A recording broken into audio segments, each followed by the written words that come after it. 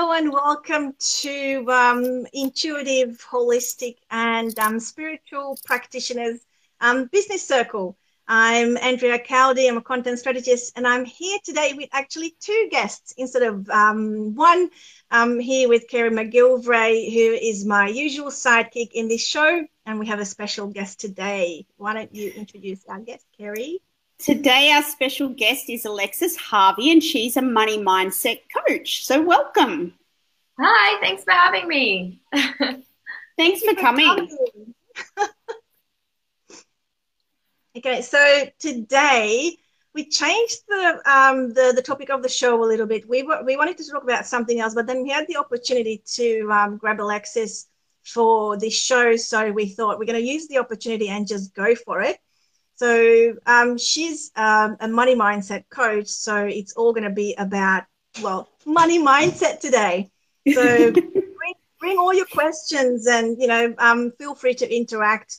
Maybe start with letting us know where you're watching from. The last show we had some people from Canada and the United States and from other countries in the world. So, yeah, feel free to let us know where you're watching from.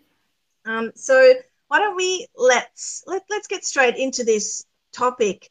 It's quite a big topic and it's really hip at the moment because everybody's talking about it.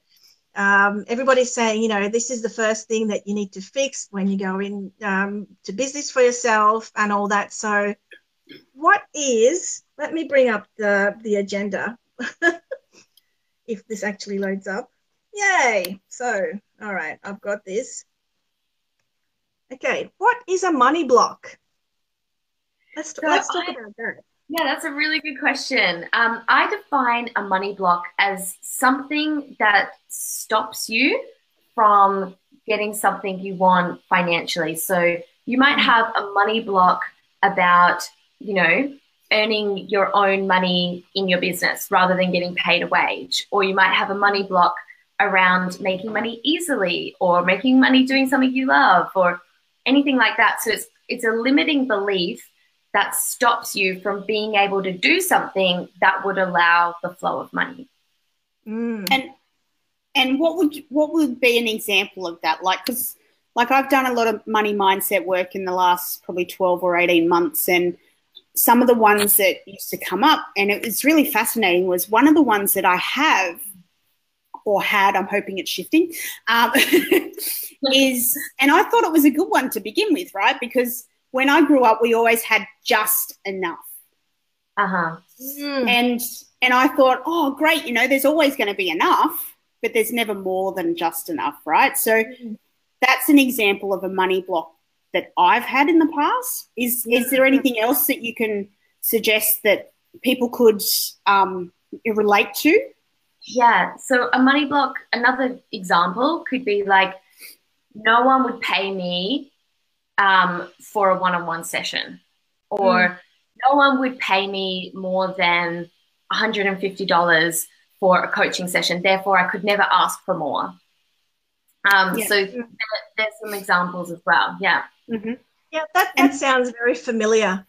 For myself, for the people that I work with as well, I always encourage people, check in, make sure that you're charging what you're worth. And and this is where people go, I have no idea what I'm worth. Am I worth more than what I'm charging? And I'm like, yeah, I think you are. But then, the question remains, how do you decide what your worth is? So I think this is where people kind of hit an upper limit and go, okay, how do I go from this to this? And it just feels like there's this massive band that people need to cross to get there, to get where they need to be. I know I had the same problem. What about you, Kerry? And it's something like, it doesn't totally go away. It's like when you hit that next level, you'll have the next load of beliefs to deal with. And sometimes what's in that gap between, well, how do I get from what I'm charging now to this place where maybe I want to be charging? A lot of people say to me, well, no one would charge that much. All of my current clients would drop off, and they're the money blocks, that's showing you what you're believing and thinking about money that would stop you from even asking for that much in the first place. So they're just stories that we tell ourselves, and they can be so random. Like, they don't have to be specific to money, you know. Like, when I did some deep diving into some of the ones that I had, like, really random shit came up. Like, you know, oh, if I charge $200 an hour, that makes me greedy. Yeah. You know, if I want to be supported financially in my business, that means that I'll become evil because money is the root of all evil, right? So, like, they're just really random stuff that a lot of the time isn't ours either. Like, because this conditioning is coming from somewhere. It's not just like your brain makes it up. So these are my experience is that money blocks, we accumulate them as we go in our life. There's, you know, how we watched our parents deal with money or the lack of money, you know, when we were kids and all that. So is this something that that plays into it, do you think, Alexis? Yeah, absolutely. I think it's a huge part of it. You know, like, a lot of people say, I think Bruce Lipton is one of them, says that 95% of your beliefs are created between the age of 0 and 6 or 7. And you can really see why that is the case, because during that age, that's when we're learning what everything in the world is. Like, what is a desk? You know, wood is hard. If I touch the stove, it's hot. If I touch the stove, it burns my fingers. When my parents talk about money, they fight. You know, that's when you're learning literally how everything in this reality behaves. So you create and take on all of these beliefs. Money's hard to come by. Money doesn't grow on trees. It's greedy to want money. It's greedy to ask for money. All these kinds of things. And then that becomes our version of reality, and it's the lens through which we see the world. So I think, yes, definitely, like, it's such a big part of it is all these beliefs that were created. So most of them have been created young, but then obviously, we accumulate them for the rest of our life as we keep observing, you know, what happens, and we observe events, and then we go, okay, well, that means that. And, you know, if you want to make good money, you have to, you know, ignore your kids or not have a family life because you're working so hard. And so we kind of come up with all of these ideas based on what we observe. And it's so important to get to the root of them. And it can come from something as simple as, you know, like, I think about my kids and, you know, like, there's times when I tell them, no, you can't have that toy when we're walking through the shopping centre. But that's something that they are going to hold on to. And when they're 21, it'll be like, I'm not worthy of things because when I was 5, Mum said, no, I couldn't have the toy because I was being a little shit. And, you know, like, you can't have a toy every time you go to the shops. Like, it's not, do you know what I mean? And that's, you know, I think about it now, about the impact that I'm setting on my children who are in that age range. But I think that's the thing. Like, they're not even going to know that they have a money block. They're just going to think, oh, I shouldn't buy this. But there's not going to be anything behind that. They won't know where it's coming from because it's not it's not a one thing, you know, it's an accumulation of things, and it contributes to that programming at the back of your mind that keeps going when the conversation has anything to do with wealth or money or abundance and things like that. So I think a lot of people don't even realize that what they are experiencing at any point in time is not a self-esteem issue. It's not I don't have the right skills issue, or not a courage issue. It's actually a money block, because it's so money is in everything. You can't not use it. You can't avoid it in your life. Even if you live off the grid, you eventually need to have some sort of a monetary exchange with something or someone. So this is in everyone's life. And I think I didn't even realize that I had a money block until I was about 35 or something. I'm 44 now, you know. So I've been working on it for a little while. and that was the first thing I realized, that yeah, I do have a money block, but then I had to go through all these things of where did it actually come from, because it's not just like, oh yes, I'm going to work on my money block now and everything is going to be okay, isn't it? It's, you have to find where it comes from. And it's not just one, it's all those layers, like you said, Alexis, all those layers that just build up over time on top of each other. Yeah, totally. Yeah. It's like there's a lot to kind of go through, and it's really core stuff, because money is so associated as well with our survival. So it can trigger so much fear, survival, am I safe in this world? Do I belong? These kind of really core emotions, like a lot of stuff associated with like your base chakra around survival. Yeah. Sorry, just my phone went a bit funky for a second. Can you guys still hear me? Yes. Yeah. Okay, hang on, because I can barely hear you. Big thumb. Okay, all right. So we've discussed what a money block is. So what do you think people's biggest hurdle is with money blocks? I think people's biggest hurdle, like we've kind of touched on, is being able to actually change their thinking, but not just like change consciously the way they want to think, but be able to change the patterns that they have running on a subconscious level. Because, we are all running 95% of patterns in our subconscious. We're not consciously choosing every single thought. It's like we have a thought and then the next thought comes and the next thought comes. And so we're running off these patterns. And so usually whenever you then see a top, maybe you've decided, I want to change my mindset about this certain topic. Maybe it's about in relation to saving money. But then whenever you look at saving money or your bank accounts, you're automatically still running all of those old programs. So we have to really be able to change on a subconscious level what our beliefs are, or, create new neural pathways, which is like a new belief. It's not so much about getting rid of the old ones. It's about creating new ones.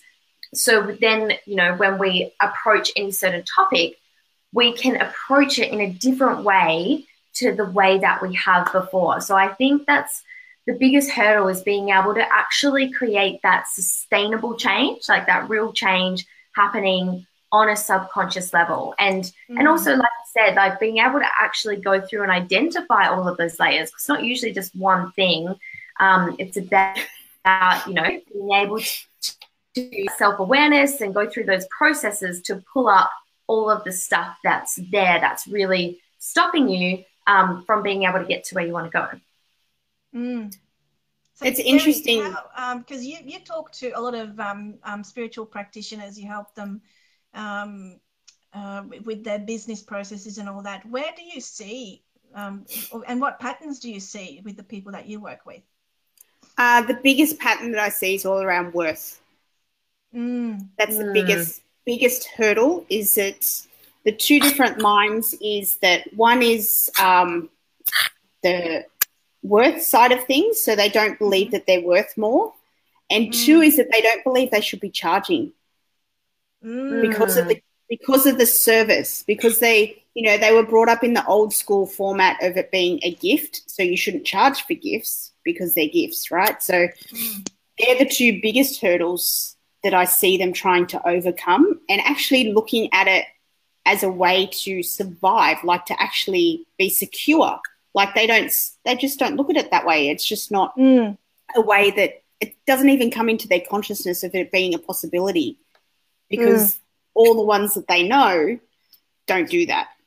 So there's this thing in this field where if you start charging for your services, some people will get onto you and call you greedy and just make you feel really dirty for having the audacity to ask for money for services provided. And I think this is where the spiritual industry, and I call it an industry because it is, there's product in, product out, service in, service out. So it is an industry. And when you want to get into it and participate in it, there's this layer of stuff that not only you have to work through your own money blocks, but you have to work through other people's as well, because you will get ostracized often for charging or for charging too much. And there's always people who want to give you their opinion that will go, this is a gift from the divine and you shouldn't be charging for that and all that. So it's just that added, layer of stuff that you need to cut through, isn't it? Yeah, very much. Yeah, totally.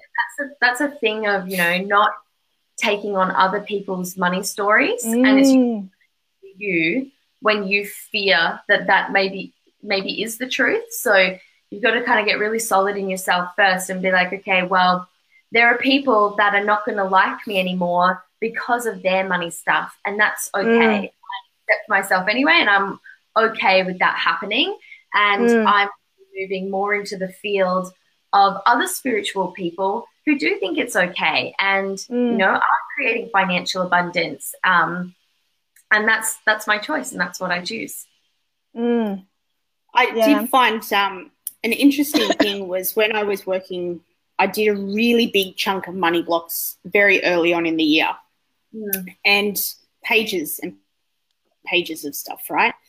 And I went through this whole process of clearing stuff and doing this and tapping that and, all that kind of stuff, right? And what I found was while I was digging deep in it, my income actually dipped. And I thought that was really fascinating, because I thought, hold on a second, I'm supposed to be clearing these things. And if I'm clearing, then why is it dipping? So I'd love to hear your take on that, because I was curious as to why that would happen. Like, I can understand because, where focus goes, energy flows, right? And that's the only thing that I can logically think of that it was. But I'd love to hear what you think about that, Alexis. Yeah, me too. This sounds juicy. Good question. So it could be a couple of things. I would say, okay, one, it could be, that those things became more active in your vibration because you were focusing on them. And so then that was your point of attraction, and that's what, that's where you were acting from. So, if you're really focusing on the things that are stopping you, then you're really feeling that, then your actions and behavior come from that, and the world responds to that. So that could be one thing. The other thing could be that, it's not always about, I don't think it's not always about, whenever I work on my money blocks, instantly, the world should respond and I should have more money coming in. Like, it can be a calibration, or it can be, sometimes I think it can be short-sighted when we look at what's happening right now and we'll be like, oh, but nothing's changed. It's not working. You know what I mean? It's like, well, you don't know what's shifting under the surface. And if you then looked over the next 6 months, which haven't happened yet, that could tell a different story. So to not always be too, and Abraham Hicks talks about this a lot, not always be too focused on what's the reality right now, and just really concentrate on being unconditional in your vibration, like high vibration, and letting, I guess, the longer term events tell the story. So would you recommend in that regards that sometimes it's not best to do them all at once in a big chunk? Would you say it's better to treat them as you find them? That's a good question. I think it probably depends. Like, if you feel like you can treat them in one chunk and it's not going to overwhelm you, it's not going to then trigger a whole lot of fear that, there's not enough money, you're not good enough, or, whatever like might trigger for you. If you feel like you can do a whole chunk and that not overwhelm you, then definitely go for it. If you feel like on the edge of, oh, if I do this work, it's going to send me into a place of fear or low vibration, and I'm just not strong enough in myself yet, you know, for that not to just kind of pull me off, then I would say just deal with it one at a time as it comes up. Yeah. Okay. Cool. Money work isn't just about money. No, isn't it? Yeah. Never is. Yeah. There's all these, you know, like I said before, juicy little layers. Yeah, totally. That you work with. Actually, I know what else I was just going to say in response to that is that sometimes, the dip in immediate money doesn't tell the full story, and that could be, you know, making way. That could be like a space clearing, almost like a decluttering for the next thing. Maybe, you know, one of your offerings, you know, kind of falls off and nobody's buying it, but that could be clearing that out. So then you think like, okay, well, what's the next step if that's not, you know, and maybe forces you to reevaluate. Maybe that's not so much in alignment, and there's a new thing that's coming through that's in more alignment, or that's not bringing in what I want anymore. Maybe I need to focus more energy on a different one of my offerings where there's more financial abundance. So it could be just a thing that's, you know, helping redirect you, if you know what I mean. Yep. Yeah. Isn't this what happened for you, Kerry? Because I know that you've come up with a bunch of new stuff recently. Yep. I went through and decluttered a whole heap of my offers probably about 2 or 3 months ago, just because it felt there was just too much noise, right? I had every variation there was, and it just wasn't working because there was too many. Yeah. Interesting. Yeah. So what sort of tools can people use to overcome these money blocks? Just can you talk about just a few, like the most common ones maybe? Okay, so something that I think is really important when you're looking at your money blocks and doing money work is to not just get caught up in like, well, what are my beliefs? You know, what do I need to change the way I'm thinking? All of that kind of stuff. Like, that's all important. But sometimes people almost procrastinate making actual change by hanging out over there and like the bit that's easy or that's feel good and all that. Yep. And so what I think is really important is to make sure you're bringing in the practical and you're bringing in aligning that with your actual numbers, not just, you know, looking at the thinking and feeling. So a really good practical practice is to start recording all of your numbers, all of the money that you spend, all of the money that you make, like doing this on a daily basis. And next to each thing where you say, okay, you know, I just spent $50 at the supermarket buying groceries, writing down how this is the point that I find helps people start creating change really quickly, is writing down how you felt about that. So that's just like a really simple practice you can do that's also going to start working on the mindset, how you're thinking about money, because you're seeing exactly black and white what you're spending, how much is coming in, how you're feeling about it. So it's kind of cross awareness on these different levels, but it's also connecting it with the really practical numbers of what's actually happening in your financial reality. So that would be like number one practice to start doing. That's a really good word, financial reality. Can you expand on that a little bit? What does that mean? It's a little bit abstract for me, so I can assume that it would be for other people as well. So your reality is like everything you're observing 3D going on, you know, in this kind of, the 3D space. And so your financial reality is right now, how, you know, the income that you have, where is it coming from? How much is coming in? The money that you spend, the money that you have in your bank accounts, any investments that you have, if you have any. It's just all of the money in your 3D reality right now. Okay, cool. That makes it a lot clearer. It kind of brings it into, you know, like you said, reality. Yeah, that's right. And so Yeah. you can have what you're wanting for the future or your desires or what you're planning, and then connecting that to your reality right now. So that's about what a financial reality, and seeing like, well, what's, you know, the pathway for me to get there. So I suppose it has an element of owning it. All of it, not just, you know, I'll just take these bits and pieces, you know, the ones that suit me, the ones that don't require too much work. No more head in the sand. It doesn't work like that. Yeah, exactly. You can't have your head in the sand when you're working on your money blocks, because it's not going to be working then. No, that's right. And a question on the recording of the different ins and outs of money. Do you record value? That's a good question. And yes, I know that some people do recommend recording value. And I did try that at the very beginning when I started tracking.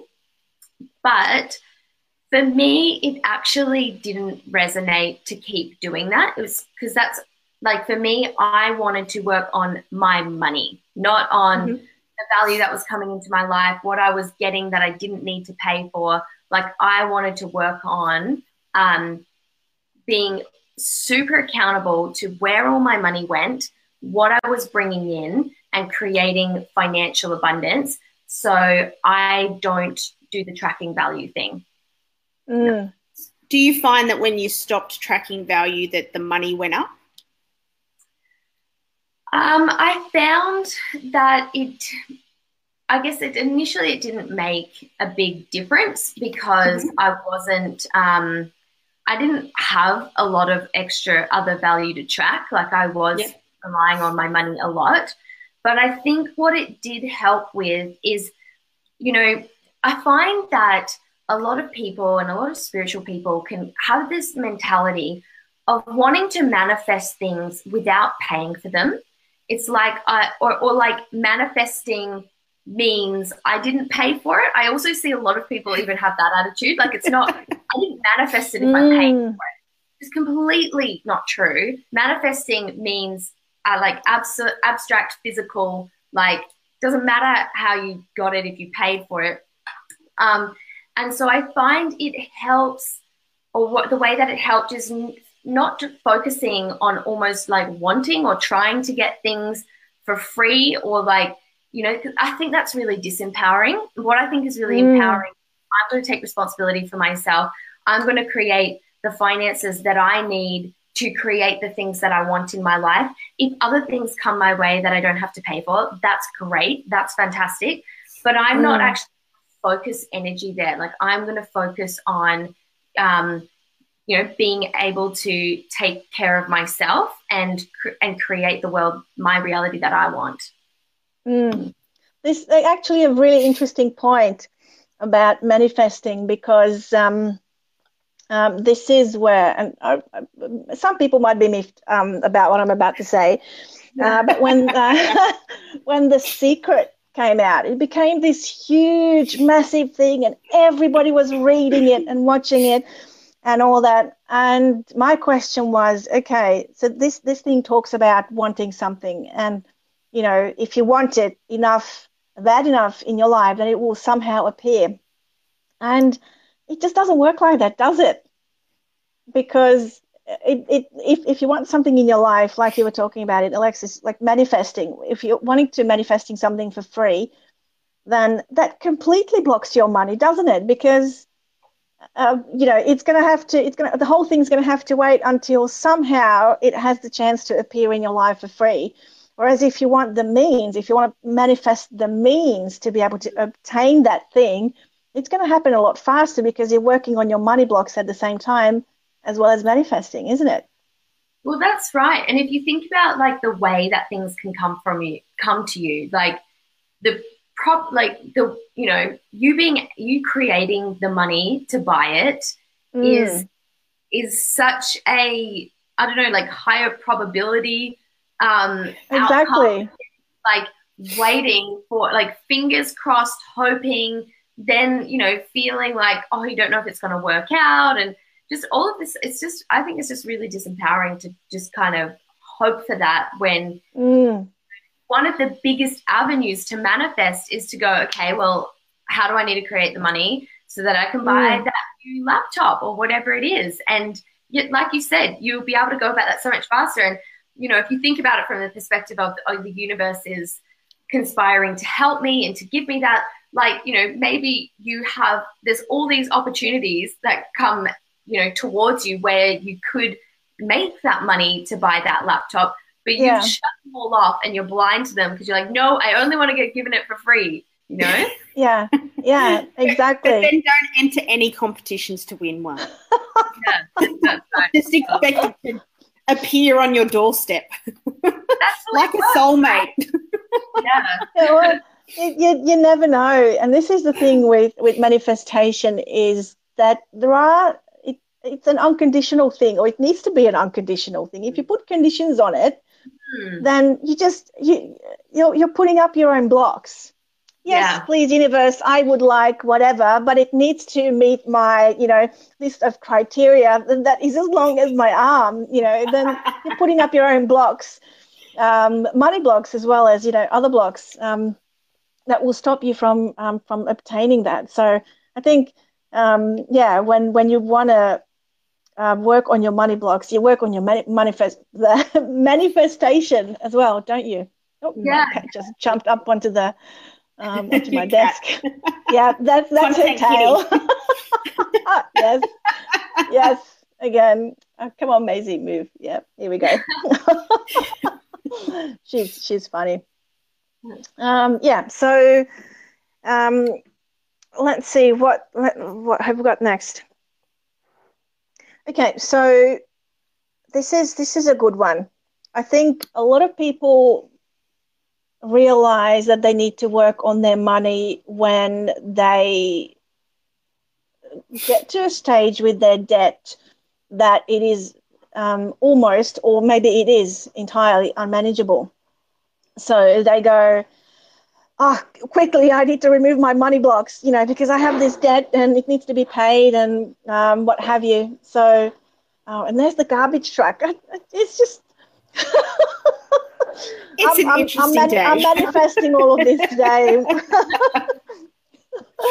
So, so what is it that,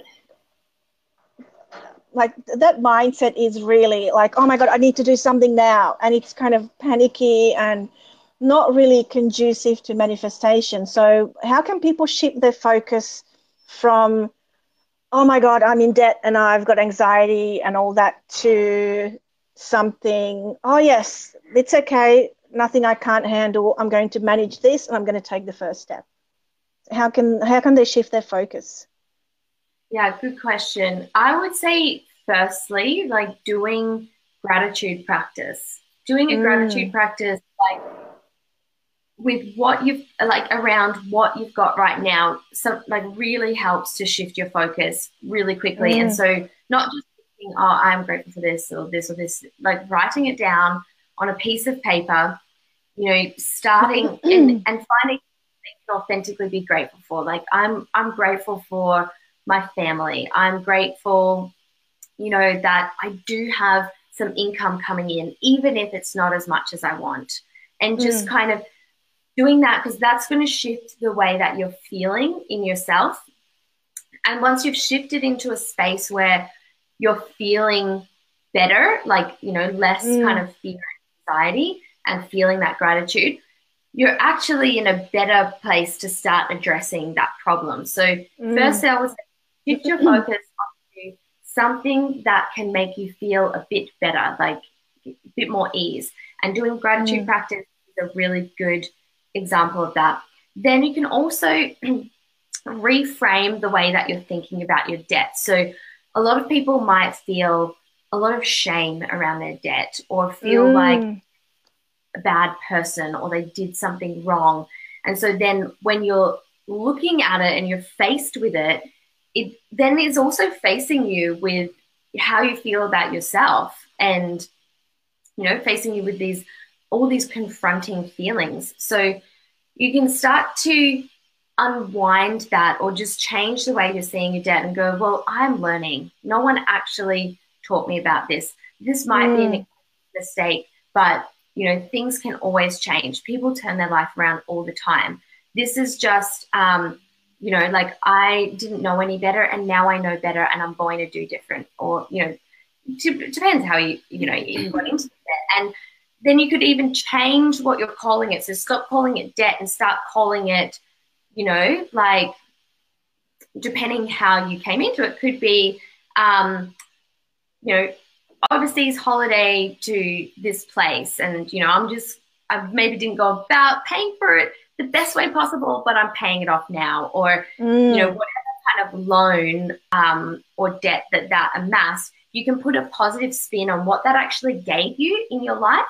And so it's like now you're paying that back. And definitely like asking for help if you don't know what the first step is. Yeah. So I love that. Yeah, not calling it debt, but calling it something else. Because that you could call it it has a much better feel. But you could call it like a savings advance. Savings advance, or like awesome life lessons. Or something that's like it. That. You know, it's Fiji. That was Fiji.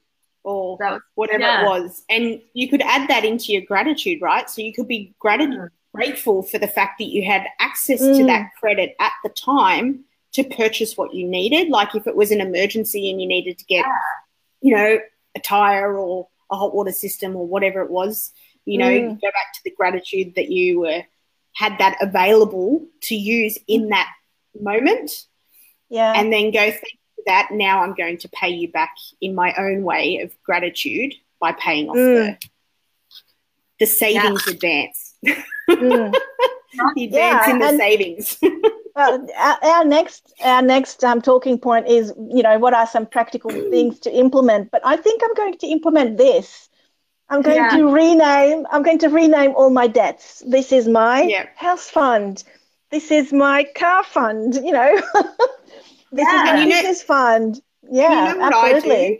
Because I know a lot of people get stuck when the bills come in. A lot of people go, oh, the bloody phone bill or the electricity bill. And you need to reframe it. All you're doing is paying for a service, right? Why are we so upset with the fact that we actually have to pay for what we've used? Like it just doesn't make any sense. We are privileged. It's not like you don't know that it's coming. No, I know. It comes every 3 months. Pay a company to deliver electricity right to your door, and all you need to do is turn on. You don't have to go and like build a windmill or like, you know, like that. We're so lucky that we can pay someone to have that. So yeah, I totally agree with reframing bills. Yeah. Awesome. Even just having the internet, you know, having the internet to run your business. We should be grateful that we have that ability. Like you said, you know, there's other countries that just don't have that. And they certainly don't have the quality that we do, even though we still whinge about it occasionally. We do. That's beside the point, because there's just some countries that, you know, I don't know, still use their tin cans and a string. I'm not sure. Yeah. I think we just got so used to all these conveniences that we take them for granted. And hubby and I were talking about it the other day. You know, what would happen if the internet went down? All of a sudden, like if Facebook goes down for 5 minutes, people go into an absolute panic. You know, what if the internet goes down for however long? You know, what if it never comes up? You know, we're so reliant on people. Yes, you actually have to, you know, get yourself out of the house and, you know, walk over to your friend's place and all that. But yeah, how would we deal with that? And I think that's another element of money block or mindset block, is that we just have so many things that we take for granted that we don't even think of including them in our gratitude practice. Yeah. And it's just natural that it's there. Yeah. And I think when that happens, that's when, like, the more expectations you have, the more expectations you will have, because they will always grow. And the more things you take for granted, the more things you will take for granted. It's like when the power goes out in the area, right? You know, everyone's like, oh, for God's sake, you know, like my fridge is going to defrost and, you know, but they're probably not thinking about the fact that they're making the network more stable so that, you know, you shouldn't have any power outages in the future. Yeah. No, my fridge, that's it. It's all done. Like, it's just where my life is over. Yeah. I know. That's it. We have to have a roast and a barbecue. We're feeding the street. Like, how horrible! How horrible is that? You have to talk to your neighbour. Oh, we have to have a party. Yeah. So Kerry, what are you implementing? What are you implementing from what Alexis has been talking about? Definitely money tracking. Definitely doing money tracking. And to the extent, so, you know, you talk about knowing your numbers. So I already have a spreadsheet with all of my expenses in it, down to the day and the month that they come out, so that the universe knows when the money needs to be in the accounts. And what it also did for me was it showed me like the pinhole leaks where I could save money. So, you know, I went back and my electricity bill's through the roof, right? So, like, I've got a massive house and a granny flat on my property. But I rang the electricity company and said, hold on a second, your rates have gone through the roof, blah, blah, blah. And I negotiated a better rate. So I found places where I could ring up and go, no, I'm not paying this anymore because that's way over the top. You need to do better because I use a lot of electricity or I, you know, whatever it is. So I found having it all spread out and looking at it as it was, I went through and reduced this, like even if it was only $2 here or $5 there and got rid of one service altogether, you know, all of a sudden you've saved $100 or $300 a month, or just even renegotiating your interest rate on your mortgage. That saves a really big chunk. You know, just looking around and actually doing the work. And it sends a message to the universe that you care about your money. That's right. So I'm trying to be very responsible with it. Yeah.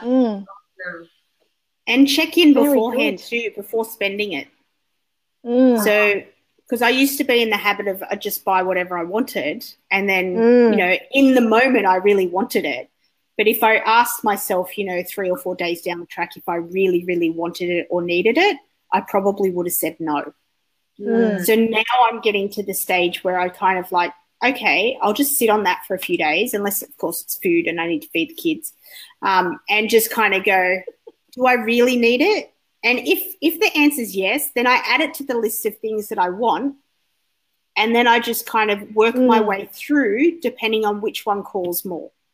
I mean, it's just that thinking of money and wealth very consciously. Yeah. Instead of just taking it for granted that, you know, money in your bank account or, you know, it will be paid somehow. You're actually thinking of it consciously and you're making conscious choices, consciously better choices. Yes. For yourself and for your money. Yeah. Very, very good. Okay. So last thing to talk about today is, and this is, I'm hoping that this is going to be really, really juicy. Does positive thinking really work? Does it really work? What do you guys think? I have a very strong opinion on this, but you can go first. Yeah.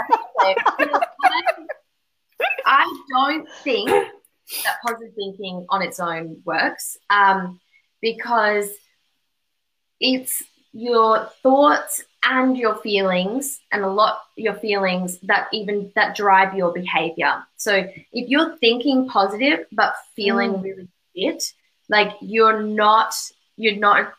not going to work, like, because you're feeling bad and then the positive thinking will stop, you know, as soon as you stop spending that conscious time thinking it. If you're feeling bad, back to your regular thoughts and patterns, you're going to take the, you know, action or inaction that inspires you from a place of feeling really terrible about yourself or your situation. So thinking positive on its own doesn't change your point of attraction, doesn't change the actions that you take, and doesn't change how the world then responds to you. So I don't like, I think you've really got to be doing the inner work, and just kind of fluff on the top, like of the positive thinking, is not going to change anything. That's what I think. Yeah, see, I look at positive thinking as if it's makeup. That's good. It just makes the outside look better, but it doesn't fix anything that's underneath. Yeah. So it's, to me, I'm the same. I used to think positive was the way to go, but then over my years in personal development and all those kind of things that you go through and you learn, I realized that positive thinking is never going to get you anywhere unless you deal with what's under the Band-Aid. Yeah. So positive thinking is just the Band-Aid on top as well, you know. So unless you're willing to rip that off and actually see what's truly causing the issue and you know, confront that, and it's usually an emotional thing because we're emotional beings and that's where we store everything. If you don't confront that and deal with that, then the positive thinking is going to do shit, really. Yeah, I found that gratitude works so much better than positive thinking. So much better. It shifts your entire state and how you feel. It's magic. It really is magic. And you're forced to find those things to be grateful for, because, you know, you can only be grateful for the fact that you have a roof over your head so many times before it becomes boring, and the universe will pull you up on that and go, yeah, that's what you said for the last, 2 weeks. Time to come up with something, something else.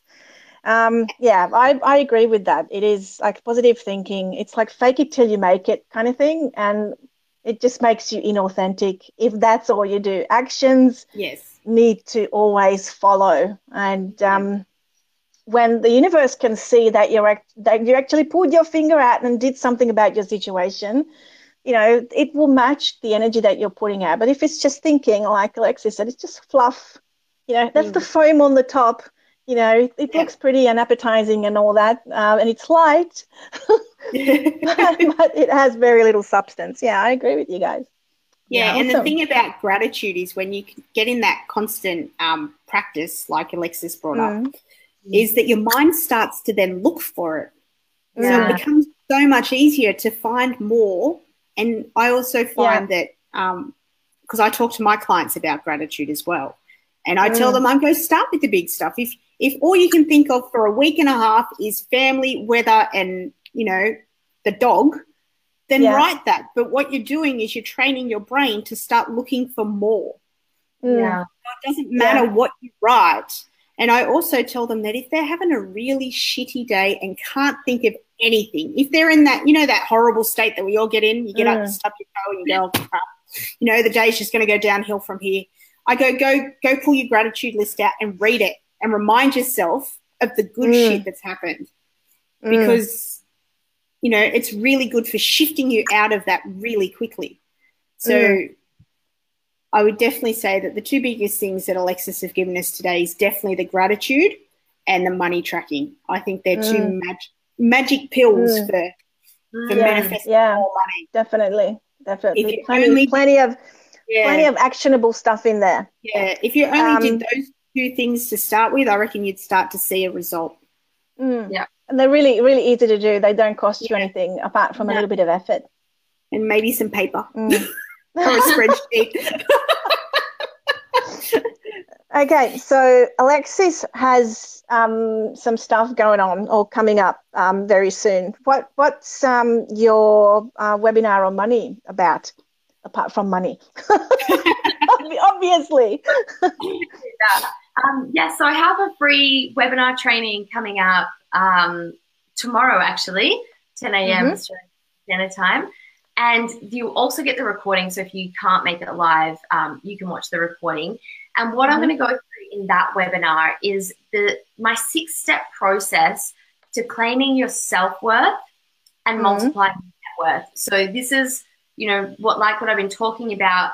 We're going to look at the mindset stuff, blocks, how you can identify and clear blocks, and then also the emotional, so your self-worth, also like Kerry earlier, so core to your relationship with money. You know, the money that you make and also the money that you allow yourself to keep, feeling worthy and deserving of that. So looking at the self-worth as well as practical stuff, you know, how do we tie this all in to practicals so that we can create real tangible change, not just do the fluffy stuff. So that webinar, is on tomorrow. There's a replay available. It's the last one that I'm doing at the moment anyway. I've just finished a couple. So definitely check that one out if you're interested in, you know, diving deeper into all this stuff. Awesome. You popped the link underneath the video. I've already got it ready to go. Yes. And I will be definitely signing up for that, I think. Yes. Awesome. Yes. Anything extra that you can pick up and learn about money is I'm all in. Yeah, there's always something to learn. Yeah, even, you know, if it's stuff that you've, you know, kind of looked at before or anything like that, it's so valuable to revisit. Like, you know, we all like those things that are like a message that we've seen 1,000 times, but it's like, you need to hear that message again, or that, you know, it's just going to click in just a little bit differently this time, given where you're at now and all of that kind of stuff. So it's definitely valuable, even if you've done money work before. Yeah. Maybe we'll just jig something in your brain and you go, epiphany. Yeah. And sometimes you need to hear it. Yeah. Sometimes you need to hear it from someone else. Yeah. You know what I mean? Yeah, like, absolutely. If you've heard it from one person all the time, sometimes it starts to do this. And you don't kind of absorb anything. So sometimes you need to hear it from yet more than one person before it starts to really sink in. Yeah, absolutely. Get on it, people. The link is is on the screen right now, and it will also be in the comments under the video once it's rendered. So I think we'll wrap it up for today because it's almost 1 o'clock. Thank you so much for coming, Alexis, and sharing your wisdom with us. For anyone watching the replay, please feel free to like all our pages, Alexis's, Kerry's, mine as well. Feel free to join us with questions. We do our best to reply to your questions on the video as well. Don't be shy. So we'll wrap up the show with this, and I'm just going to hit the end broadcast button. Thank you everybody who joined us live and those who are watching the replay. Please come again next week. I believe we are on at 1 o'clock next week instead of the usual 12 p.m. Isn't that right, Kerry? Yeah. I can't remember. Well, we'll post it anyway. You people we'll post know about it. So so we'll be back on Tuesday next week. So you guys have a good one. Bye. Yeah. Okay.